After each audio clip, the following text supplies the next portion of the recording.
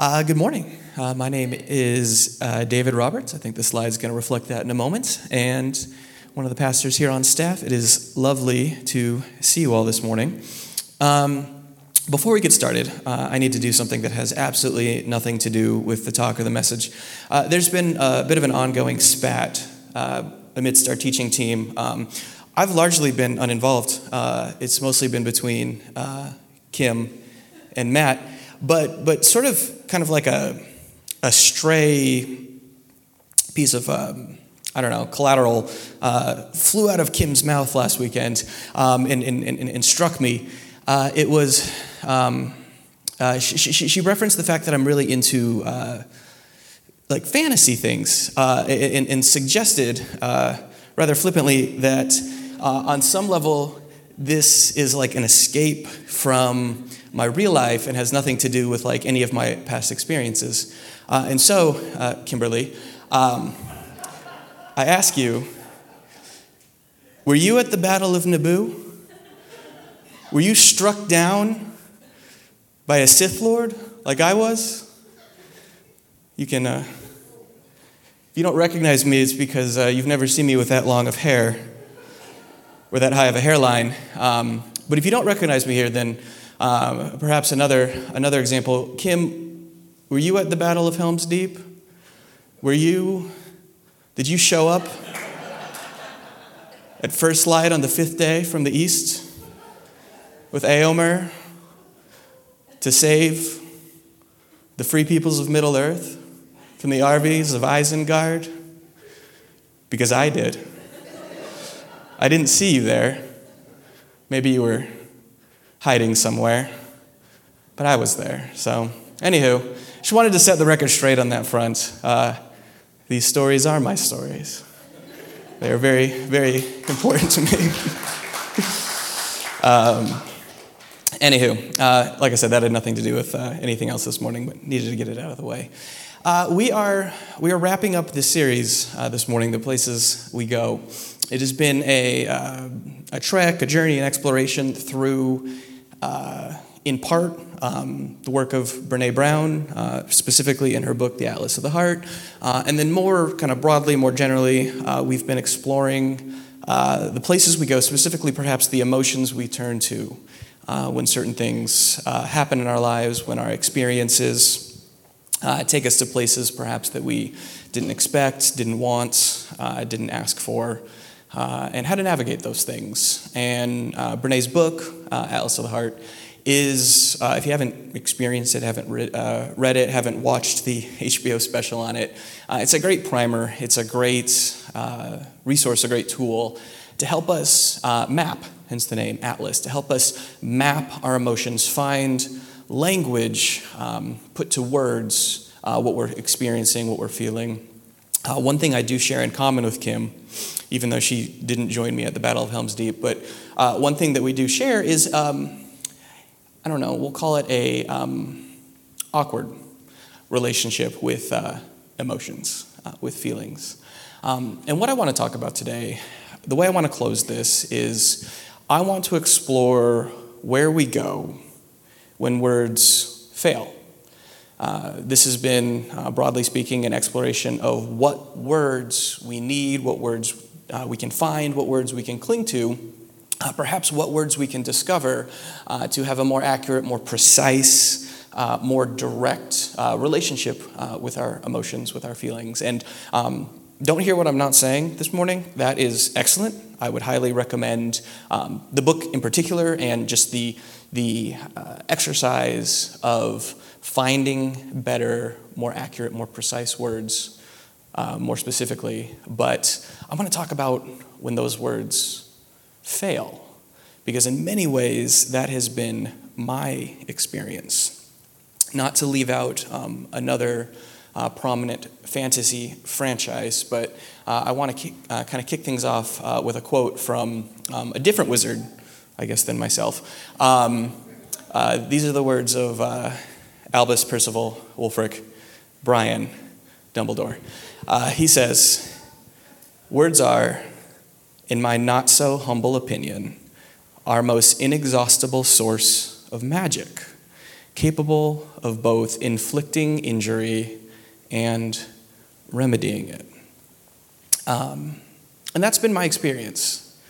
I remember at a very early age, very early, would have been 2 or 3 probably. And yes, I can remember that far back. It's a blessing and a curse. I remember having an experience with my parents where I think for the first time and if I remember right, I think my father goaded me into this, but I think for the very first time I said something like, "I love you," or something along those lines to my dad. He thought that was really cool. So he took me into like their bedroom or their bathroom where my mom was and was like, "Hey, tell your mom what you just told me." And so I said, "I love you." And her response was overwhelming. She was very excited. She was very, very positive, but there was an overwhelming amount of feeling or energy or emotion that she then bestowed upon me that I recoiled from. And at that age, I didn't have words for that. It was disruptive. It was uncomfortable. It was scary, and I remember it vividly. More vividly than most other memories from that time of my life. And ever since then, my relationship with words has been like one of a collector. I didn't have words for it back then, but as I've grown and as I've reflected on my experiences in life, I've realized that for me, words have been a tool, a kind of defense mechanism, a buffer. If you've hung out with me, you've probably noticed or experienced some words that maybe you didn't previously know. And not just like nerdy fantasy stuff, but like what people might call $2 words or things like that. I don't know if those people still exist, but big words, obscure words. And there's an irony to this because for me, words have been... As I've collected more and more words, I think my aim has been, if I can describe my feelings, if I can describe my emotions as precisely, as accurately, as thoroughly as possible, well, then I can control them. I can have mastery over them. And so I have collected, I have learned, I have gathered, I have practiced, and then I have utilized more and more words in an attempt to control the way that I feel. And this has largely been unsuccessful. And that failure shows up on a few levels. First and foremost, the ironic twist of my pursuit here has been the more words that I gather in order to kind of lock down, arrest, take hold of the feelings and emotions that are so threatening to me, the less I'm understood. The more complex I come across, the more obscure my meaning is to other people, which in turn creates a sense of isolation. And in part, you'd think that, well, that's what you were going for, right? If the emotions of yourself and the emotions of others were overwhelming to you, don't you really want that? And the answer is no. Because all I really wanted was to not be overwhelmed by the connections that were being made. It had nothing to do with me not wanting to make them at all. And so that's kind of the ironic twist to that. More recently, I've discovered a new word. Not discovered it, it's a word that I've known about or known for a really long time, but the discovery portion of it was, I began to relate to this word in a new way. Some of you have heard me say this from here a couple times recently, but that new word at least as it relates to me, is the word autism.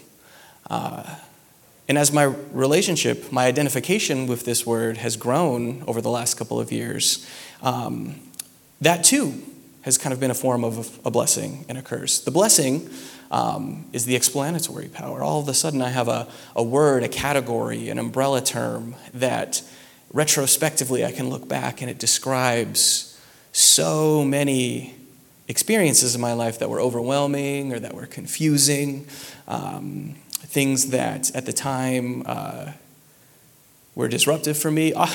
Even more than that, I think it describes a lot of memories I have that in the moment I was completely oblivious as to what was really happening. So there's a freedom in that. It's been a freeing word for me, but it's also been a frustrating word because there's a lot of assumptions, a lot of baggage, a lot of stereotypes around this word. In many ways, it has changed the way that people look at me, interact with me, experience me, but it's also created a sort of distrust internally of the way that I relate to myself. I had to overcome quite a bit of kind of imposter syndrome as I related to this word, in part because in certain ways I don't match the stereotypes, in no small part because of what I'm doing right now, standing up and talking to all of you. I've had to go back and re-examine so many of my experiences, so many of the ways that I relate to and show up in the world, and compare those to the stories of others and realize that what I thought was normal, what I thought was me showing up in a way that was consistent with everyone else, was me having to mask or overcome or change in some way what was the most natural way for me to show up in a given experience, a given encounter, in a given instance. And so it's been a mixed bag.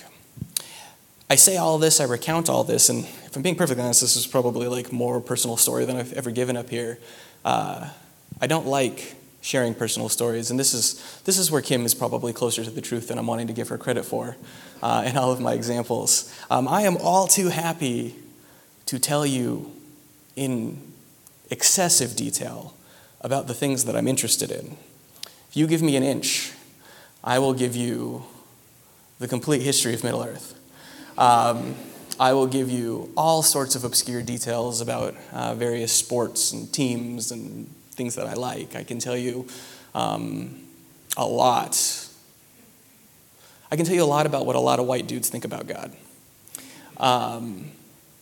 But when it comes to actually talking about myself, you can learn a lot about me kind of by reading between the lines of all of those other things. But when it comes to actually talking about myself, my experiences, my family, what makes me tick, I typically recoil, despite, like I said, having a plethora of words to describe those experiences. I would rather leave those words unused, unsaid,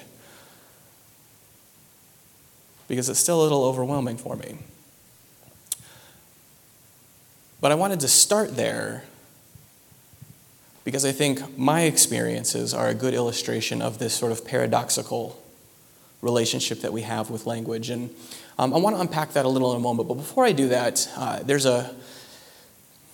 the last couple of years I've had a sort of a renaissance, kind of a reclamation. Reclamation is one of the programs, one of the experiences that I do here. It's a class, I guess, for lack of a better word, that I lead where we get to explore doctrines, theology, passages in the Bible, things like that maybe used to mean something for us and then have come to, not mean that anymore, can't mean that anymore because perhaps what it used to mean doesn't work, was traumatic, harmful, abusive in some way. And so what does it look like to reclaim, to translate, to reinvest in these ideas? And I find myself returning to the first couple chapters of the book of Genesis a lot. I think in part, it's really fertile soil for the Reclamation Project because if you grew up in church like I did, the entire book of Genesis is like Sunday school go-to because there's a lot of weird stuff that happens in it, and it lends itself well to, I think, piquing the imagination of children and getting them interested in the Bible. And so one of the stories that I've reclaimed frequently in previous sermons is the story of the fall. Adam and Eve and the fruit, which wasn't an apple, and the serpent, which wasn't Satan. And that's not what I'm going to do today. So if you didn't hear those, sorry if I just got you interested in that story. That's not what I'm going to talk about. I want to go back a little further. You can't go back much further. That's Genesis 3. But I want to go back to Genesis 1 because my relationship with the Genesis 1 story has evolved as my own relationship with my experiences and my relationship with words, with language, with speech has evolved. Because Genesis 1 involves words, it involves speech. In fact, it involves the words in the speech of God. You're probably familiar with it. If not, I'll at least give you the intro here. It says this, in the beginning, God created the heavens and the earth. Now the earth was formless and empty. Darkness was over the surface of the deep. And the Spirit of God was hovering over the waters. I'm going to pause right there. So in this creation myth, I'm going to say that gently in case that's not a word that you want to associate with this story. It's I think the best way to describe Genesis 1, if you're in the current Reclamation class with me, we're reclaiming Christmas, it's super fun. You're lost if you're not there. But if you're in the current Reclamation class with me, we're talking about the Christmas story at the beginning of Matthew and Luke's gospel. We're talking about them as, here come some of those big words, parabolic overtures. And what a parabolic overture is, it's a parable. It's a metaphorical story that could be true, doesn't have to be true, or let me say that another way, could be factual, could be historical. It doesn't have to be. And crucially, it doesn't have to be factual or historical to be true. In fact, the truth of the story transcends history, transcends factuality in some way, and communicates something that is universal in a meaningful way. That's the parabolic part. And then the overture part names the fact that these stories are like a microcosm of the entire narrative that follows. So just to use Luke, for example, in the book of Luke, you see the centering and the elevation of women in the Christmas narrative, which is something that's consistent through all of Luke's gospel. You see the elevation of the poor and the marginalized, and the shepherds primarily, another consistent theme in Luke's gospel. And then you see the ever-present sort of interruption of the Holy Spirit, which is a big theme for Luke. So that's a parabolic overture, and I think that's what's happening here in Genesis 1. You see a kind of truth that transcends history or factuality, and you see kind of a microcosm of the whole of the narrative, all of Genesis kind of captured in one setting.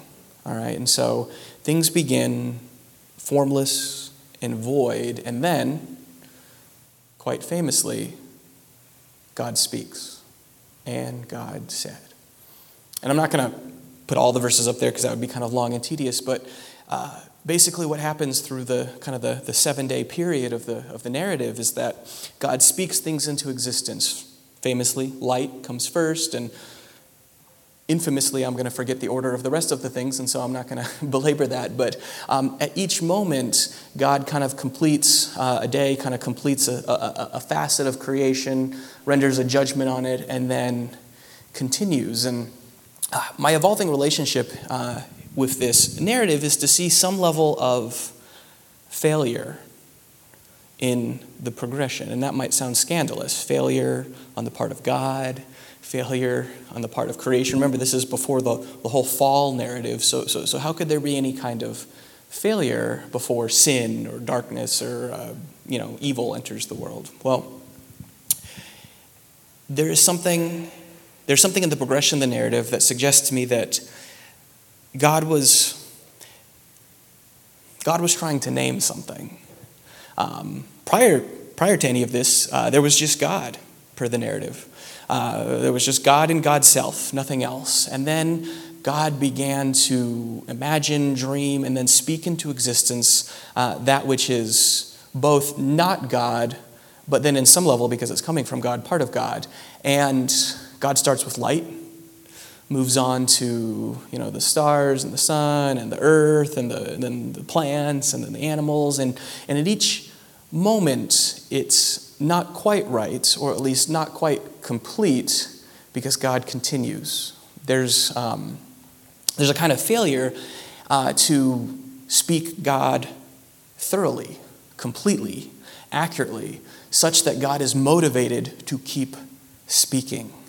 It's the failure of God to exhaustively, to finally, to ultimately describe God's self that leads God to keep talking.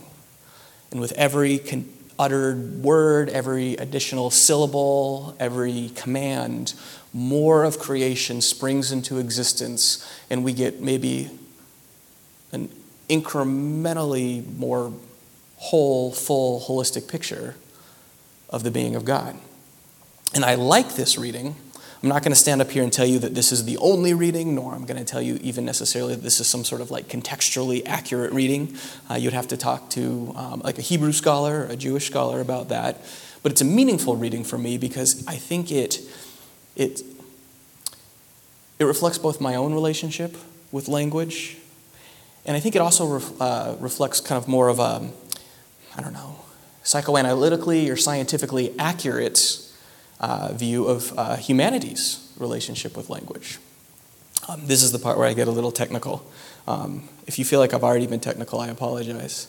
This is the part then where I get a little more technical. We are beings that are born twice. And I don't mean that in like an evangelical born-again sense. I mean that in a very literal sense. We're born, like physically. And then at a very early age, and some would argue even before we're born, we have a second birth, and that's our birth into language, our birth into the symbolic, our birth into meaning. Okay? Like I said, a little technical. And what I mean by this is that we don't actually have any kind of direct access to the world around us. Our experience of one another, our experience of the world, even our experience of ourselves is mediated. There's a gap.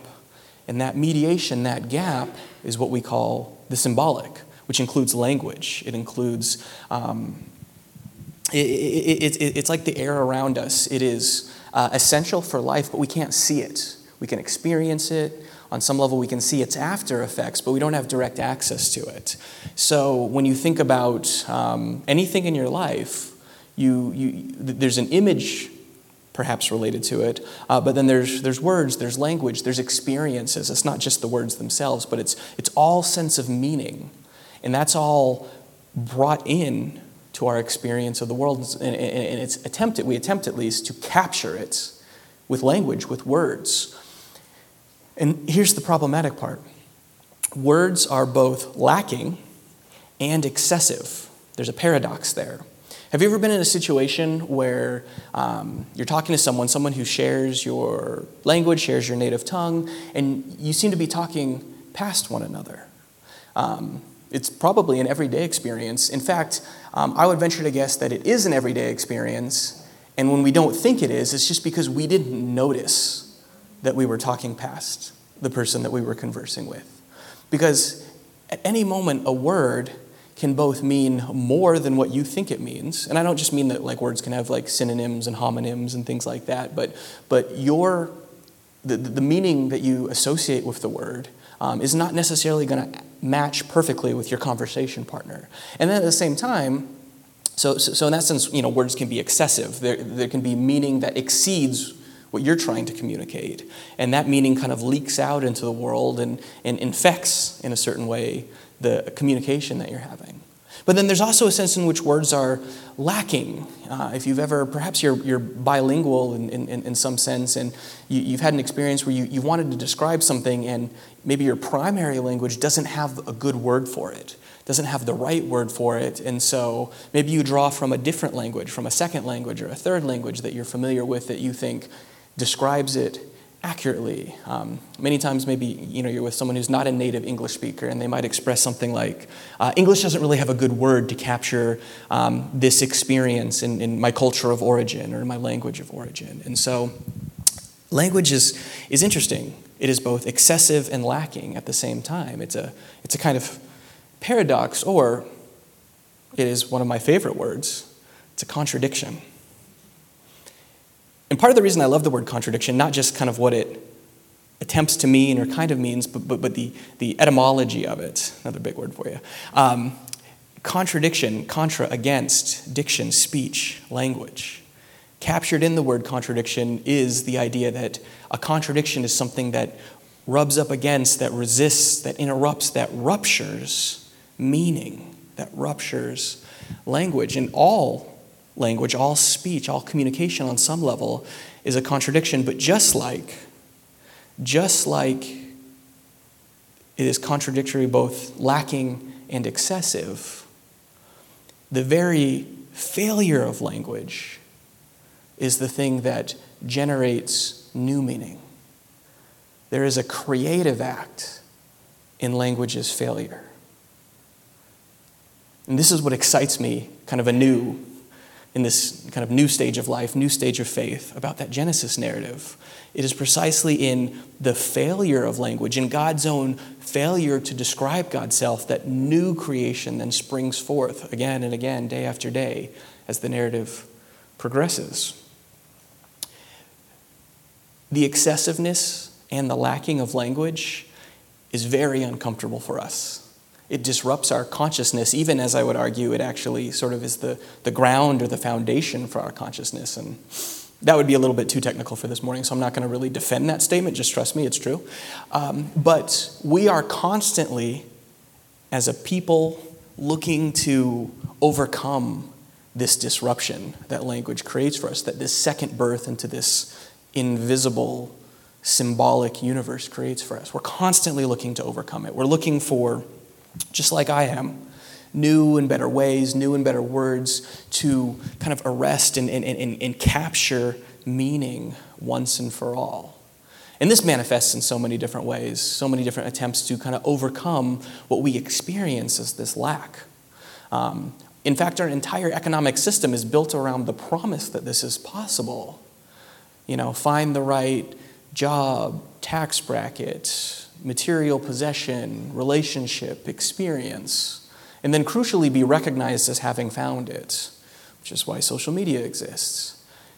And you will finally overcome this gap that you experience because of the way language works. This gap that you experience because we do not have direct access to the world around us. It's mediated by language, by words. And so I think kind of the most straightforward way of thinking about this is that this is how we would describe sin, and that this is a bad thing, and that with the right relationship with God or Jesus or religion, spirituality, what have you, this could be overcome, and maybe not in this lifetime, but maybe like when we die and whatever heaven is or looks like, we'll finally kind of, maybe language will just go away and we'll be able to like psychically communicate with one another or something. I don't know. I mean, there's nothing in the Bible about that. I'm just speculating. But I think a better way of relating to this disruption that we feel because of the way language works is one of embrace. And here's what I mean by that. Just like in the Genesis narrative, I'm arguing that it's the failure of language, the failure of God's own speech to describe God that spurs God forward in the creative act. So too is our own failures of language an opportunity, a creative opportunity, an opportunity for Genesis, an opportunity for like not the book of the Bible, but like what the word actually means most of the time. New creation, an opportunity for another word in the Bible that I think is really important, an opportunity for resurrection. You might be realizing, as you think about this, that there's a piece of the narrative, of this Genesis narrative, that I've left out, a piece that perhaps you would think would contradict the meaning I'm drawing from the story. And that's that at the end of all of the days of creation, God says something else. God looks upon what God created that day and says, it was good. But here's the problem with what you're thinking right now. In English, we have a sort of a finite notion of the word good. The word good is sort of like the period at the end of the sentence. It arrests meaning. It renders judgment and sort of closes the loop. But the word good in English, which is the word tov or tav, mazel tov, in the Hebrew, it means something a bit different in that context.